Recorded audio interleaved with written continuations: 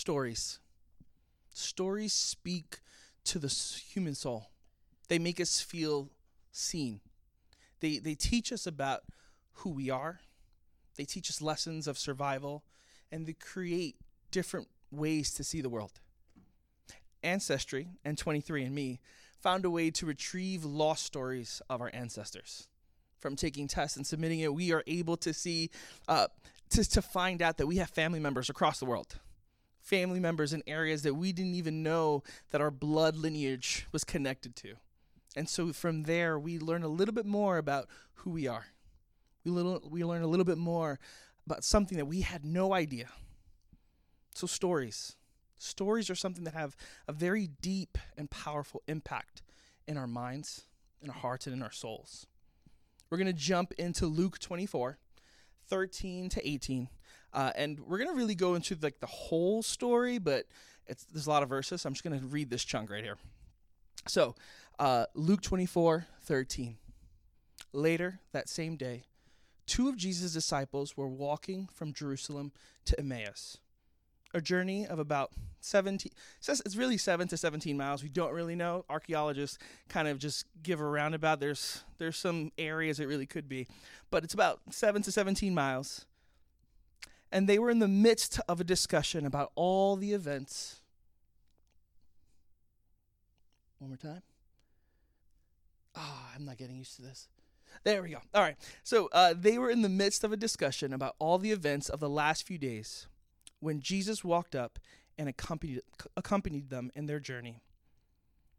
They were unaware that it was actually Jesus walking alongside them, for God prevented them from recognizing him.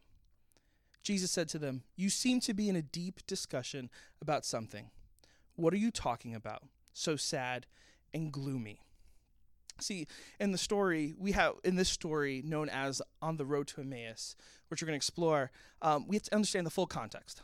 Up until a few days right before this, Jesus was with his disciples. He was betrayed by one of his closest friends. He was in the middle of the council of Israel, and they found him guilty. They brought him to Pilate. Again, he was found guilty. He was beaten. He was crucified. And then they laid him to rest. And after the death of Jesus, his disciples were dispersed, and they handled the loss in all sorts of ways. They handled the loss in all sorts of manners. And so we have some of the disciples, they just gave up. They left, and they started to journey home. We have some disciples who hid. They went home, and they hid. And they were scared. They were terrified that they were coming for them. The rest of Israel was going to come for them. And then we had others who were mourning, who mourned the loss of Jesus. And they honored Jesus by gathering spices, by gathering incense, wanting to prepare Jesus for his burial. See, those who stayed to prepare, they didn't find Jesus' body. And they didn't find it. They went a couple days later, they went to the burial site, and he was gone. He was missing. And they had no idea. In their minds, it was like the Roman soldiers had took his body. There were robbers, there were thieves, and they had no idea. All these stories about what could have happened, what did happen, was going around. Everything except what Jesus said would happen. All these stories were moving through their minds. And this was a painful experience. It's because everything up until this point, this narrative was that they were loved, that they wouldn't be abandoned. And now they're in this place feeling abandoned. These stories were impressed on them. See, the stories they told themselves were narratives influenced by others. It was influenced by their circumstance because of how they interpreted their moment. See, later that same day, there were 2 disciples on the road, walking from Jerusalem to Emmaus, a small village translated as. So Emmaus is translated as the burning place.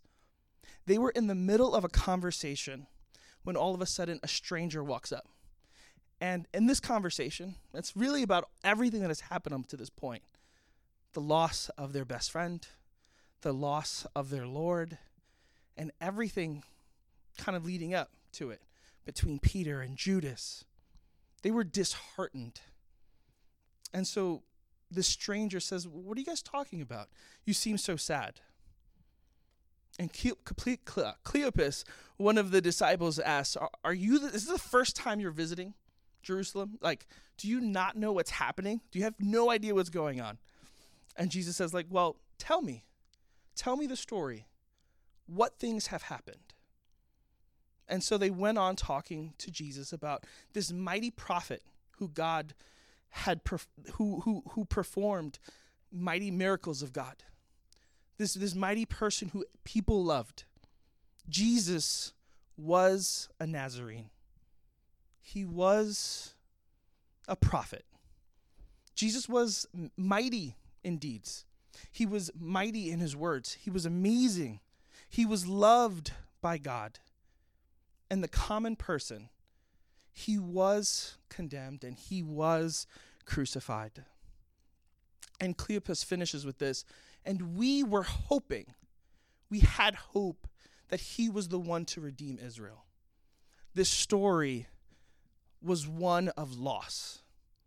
This story that they were playing was one of unfulfillment. See, their story of redemption was lost. Their hopeful story was in the past tense. These things were, but they are no longer. They couldn't turn the page of their life. They couldn't see what was coming before them because they couldn't see past yesterday. We followed him. He taught us. We loved him. He was wonderful. And we had such high hopes. But then the cross happened, and that's that. See, Jesus, their Lord, their God, was limited to their past. And I wonder for some of us, like in our lives, how many of us in our struggles, the difficult circumstances that we go through, how many times do we know what God has said, but it's tough. There was some hope, but in this current circumstance, it just seems bleak, and I don't know if things are ever going to change. See, these were the stories they told themselves. The would haves. Jesus, still unrecognizable to them, began interpreting and expounding all the scriptures that concern Jesus, beginning with Moses and with the prophets, pointing to all of the prophecies that were fulfilled through Jesus. He said, I don't remember where I got from this. The living word was shedding light on the written word. This was really cool. I don't know who said this, but the living word was shedding light on the written word in this passage. And I want to digress just for a brief moment. This is what they were at the tomb. And prophecy. So, some prophecy stats.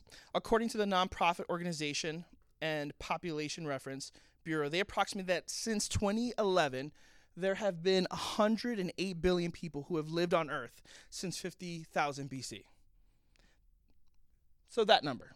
But just because it's been 12, 13 years, let's add maybe another 500, let's add another billion, and then maybe 500 more. So can we do that? So that's the number of how many people have lived on Earth since 500,000 BC. And what they calculated, according to Lee Strobel, who's a mathematician and scientist, he got all of his students to come together and just kind of do some of the stats and the probabilities of what it would be like for one person to fulfill 8 of the prophecies. And this is the probability for one person to fulfill that. And that's 10 to the 17th power. And then they were like, you know what, let's go a little further. What if someone could do fulfill 48 of the prophecies? And that's something that Jesus did. And this is what that number looks like. So it's massive. And so in this story, Jesus is just talking about and sharing how all the scriptures, the Old Testament, from Genesis to Malachi and to Micah, saying, hey, this is where I'm at. This is where all the moments, all the passages point to the Messiah, point to Jesus. Mind you, this is in the midst of their storytelling of how awful everything is. All right, so that's end of rant.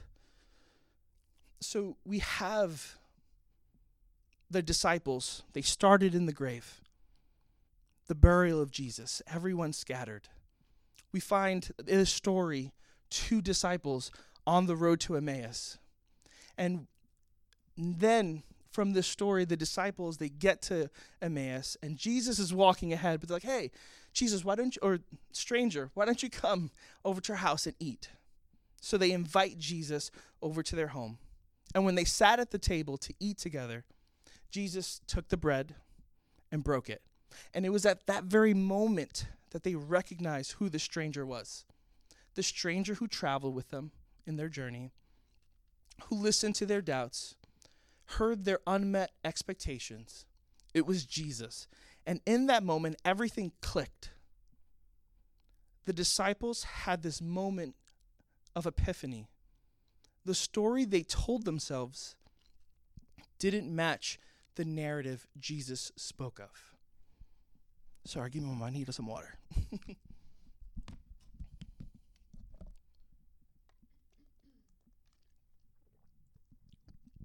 The story they told themselves didn't match their narrative of Jesus, the narrative that Jesus spoke of. See, all the miracles they witnessed, the lessons they learned as they traveled with him, Jesus, all that happened that led to the grave, everything on the road, it finally made sense to them. And they went back to Jerusalem to tell all the other disciples. And when they reached the other disciples, Peter and Mary had already encountered Jesus alive. And all of a sudden, Jesus himself appears. And they are terrified of Jesus. They're terrified of who this person is because they have told themselves that he is dead. Again, they have told themselves that he is dead. He is right there before him. And Jesus says, look at my hands. Look at my feet. Take hold of me, and know that it is me. Know that it is me, the one that you know personally and dearly. You know my voice. You know who I am. And so Jesus, he asks for food, and they ate with him, and they watched and stared as he ate. Jesus took the time to reveal everything in scriptures that were about him. Again, the disciples had another moment of epiphany at the table. Jesus then led them out of the town of the Mount of Olives, and as they were ascending, and as he was ascending, he blessed them. So they moved from the road, from the grave to the road, to the table, to the mount. These 4 places. It was on the mount that they were grateful, that they were thankful, and they worshiped God. They had the time to be reflective, and they could see that nothing that they had experienced before was wasted. That everything that they had gone through, nothing was wasted. How everything interconnected and was woven into something powerful yet beautiful. See, the disciples went from occupying a dark and hopeless grave to journeying on the road. They had an encounter at the table and found themselves filled with wonder on the mount. Grave, road, table, mount. Kind of moving a little fast here. Grave, road, table, mount. See, these are the 4 markers which have obvious meaning in this story, but they have a very real significance in our life as well. In any given moment, we reside in one of these 4 states.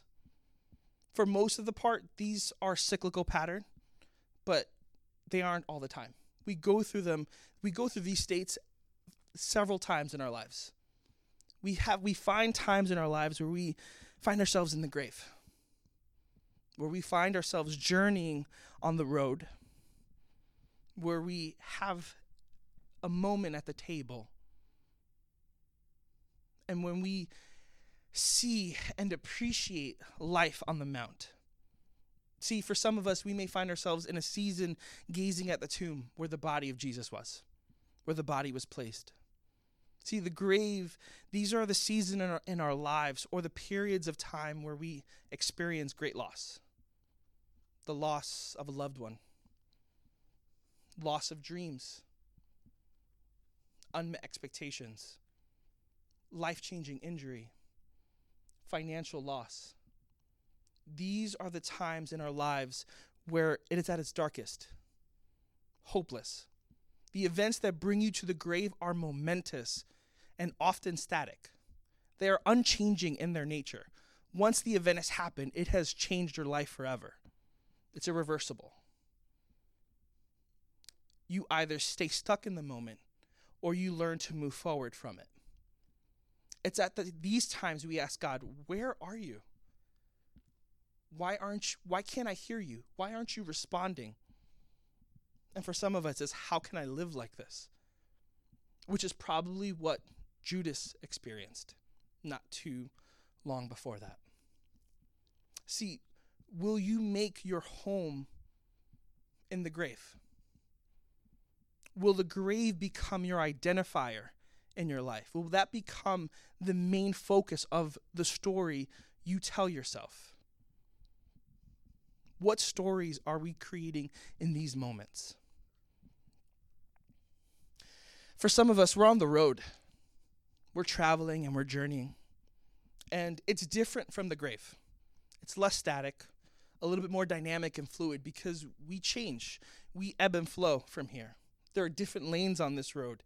And we can typically move from each lane, but each individual tends to have their own default in this road. There are more roads on this, but I'm just going to highlight a few. For some of us, we're on the road that's tethered to the past. They left the grave, but we ruminate on the moment. We never really quite left the loss.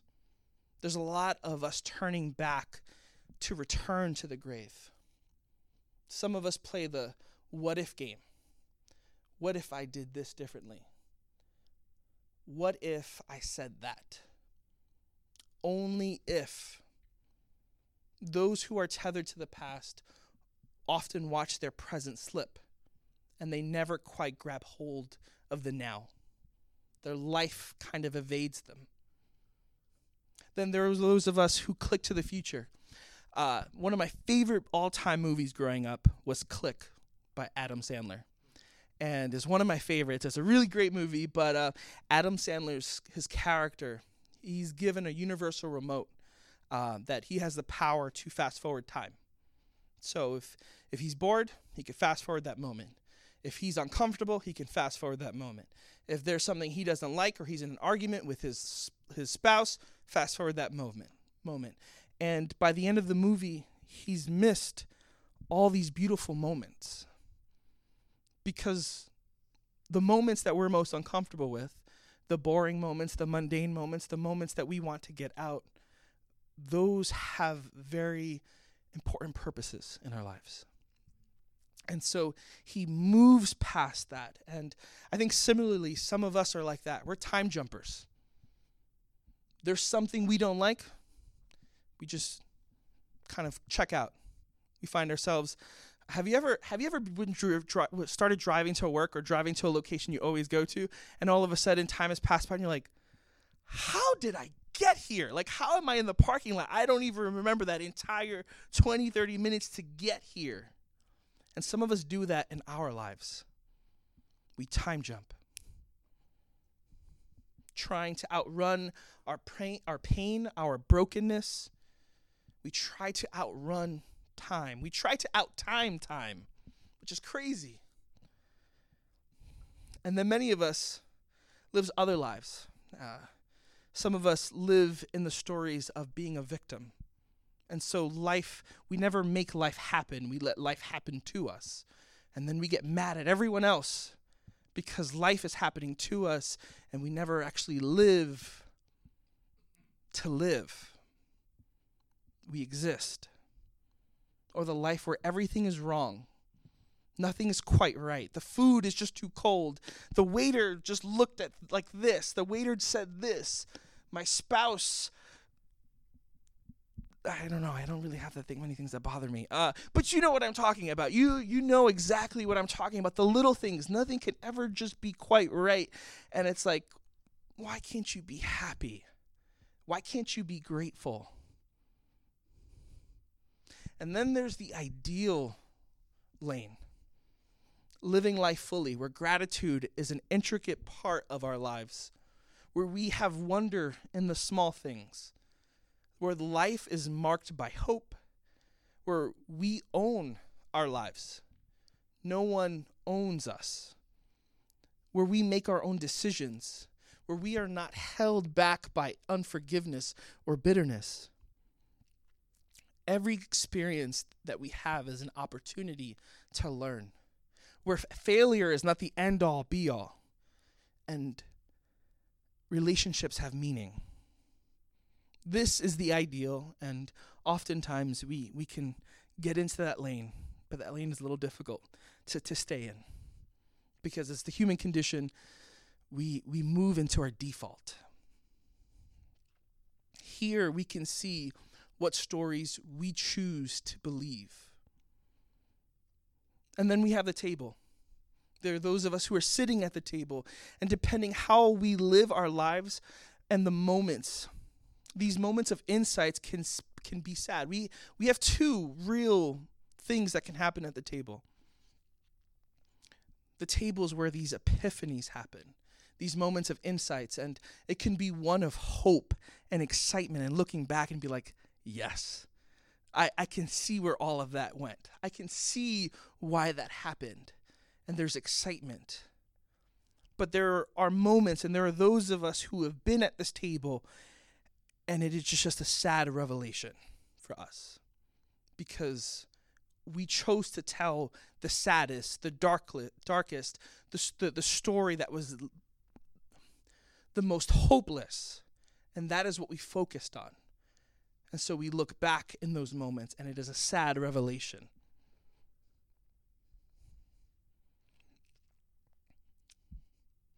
We either see all that we missed out on, or how nothing in our lives was wasted. Where all the scars, where all the tears, where all the restless moments culminate into a beautiful encounter. Where Jesus retells our entire story so that we can see it clearly. He was there, here, he was there then, and he is in each and every moment. Here we can see God's fingerprints all over our lives. And this is where Jesus then shows you his hands and feet, and he says, look at my hands. Look at my feet. It's me. Touch me. Grab hold of me and know that it is really me. I am really here. In the moments at the table, these moments of insights at the table are good indicators of the stories we choose to live by. See, the mount, that's where we get out from the table, but we can't ever get to the mount part of our lives if we don't get to the table. Like, the only way to get to the mount is to have those moments of epiphanies. And it's important, the stories that we tell there. So the mount is a place of reflection. It's a place of gratitude. It's a place of worship. When we are on the mount, we can see the narratives of Jesus and our lives more clearly. We can see the stories that he tells us about ourselves. Not what others say, not what we think. In those moments, we can see what God says about who we are. But the mount isn't the final destination, and nor is it something we should strive for, because it's part of this journey in our lives. And here's the wrap up. Here's the to-do. Here's the action. It is very crucial in every state to ask yourself this question. What is the story I'm telling myself? What is the story I'm telling myself? And the intent behind this question is the knowledge that in every moment, you have the power to choose. In every moment, you have the power to choose. You have the power to choose in every circumstance how you will live and what you will believe. And those will be the narratives, those will be the stories that you take with you wherever you go. See, in the grave, on the road, and at the table or the mount, there are so many things in life we have no power over, no control over. We have zero control over where we are born, when we are born, who's our parents. We have zero control of how many fingers and toes we're going to be born with. Zero. And we have no control over what other people will say, what other people will do, or what other people believe. But we do have the power, the authority, the agency to choose what we say, what we do, what we believe. Some say reading your Bible, praying, or worshiping God is the most spiritual thing you can do. But I'd like to challenge that for a moment, because I believe choosing is the most spiritual thing you can ever do, because you choose to pray. You choose to read scripture. You choose to worship God. You choose to be grateful. It takes the choice to do that in order to complete the action. Choosing is the most spiritual thing you can ever do.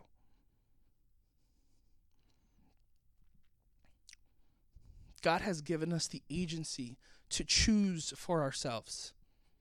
See, the disciples had the power to choose what they believed. Some scattered after his death. Others hid. Some forfeited their cause and went home, while others went to bury Jesus. And what's most beautiful is that in every state, in every stage, in every season that they were experiencing, the grave, the road, the table, the mount, Jesus was there. Jesus met Mary at the grave. Jesus met the two disciples on the road. Jesus has revealed himself twice at the tables, giving epiphanies to the ones he loved. And he was at the mount, blessing them and encouraging them and gifting them the Holy Spirit. Jesus is in every aspect, in every season of your life, in every state and circumstance of your being. And he's asking you and he's calling you to choose. Choose what you will do, choose what you say, and choose what you will believe. Jesus offered an opportunity for his disciples to choose differently than what they were choosing at that moment, when they were at the grave, when they were on the road, when they were at the table. And the choices, and in that moment, he offers you the opportunity to choose differently. He invites us to partner with him. See, we see this throughout Scripture from the beginning of Genesis, the power of choice. And I think the power of choice is sometimes lost on us. Sometimes I don't think we understand what it really means to choose. The stories you tell are created by the choices you make today. What you choose to do and say, you will talk about and tell tomorrow and believe tomorrow. The choices you make today will determine your destiny. They will determine your destiny. And so ultimately, I want to leave you with this question that we've been asking all morning is, what will be the stories you tell yourself? What will be the story you tell yourself?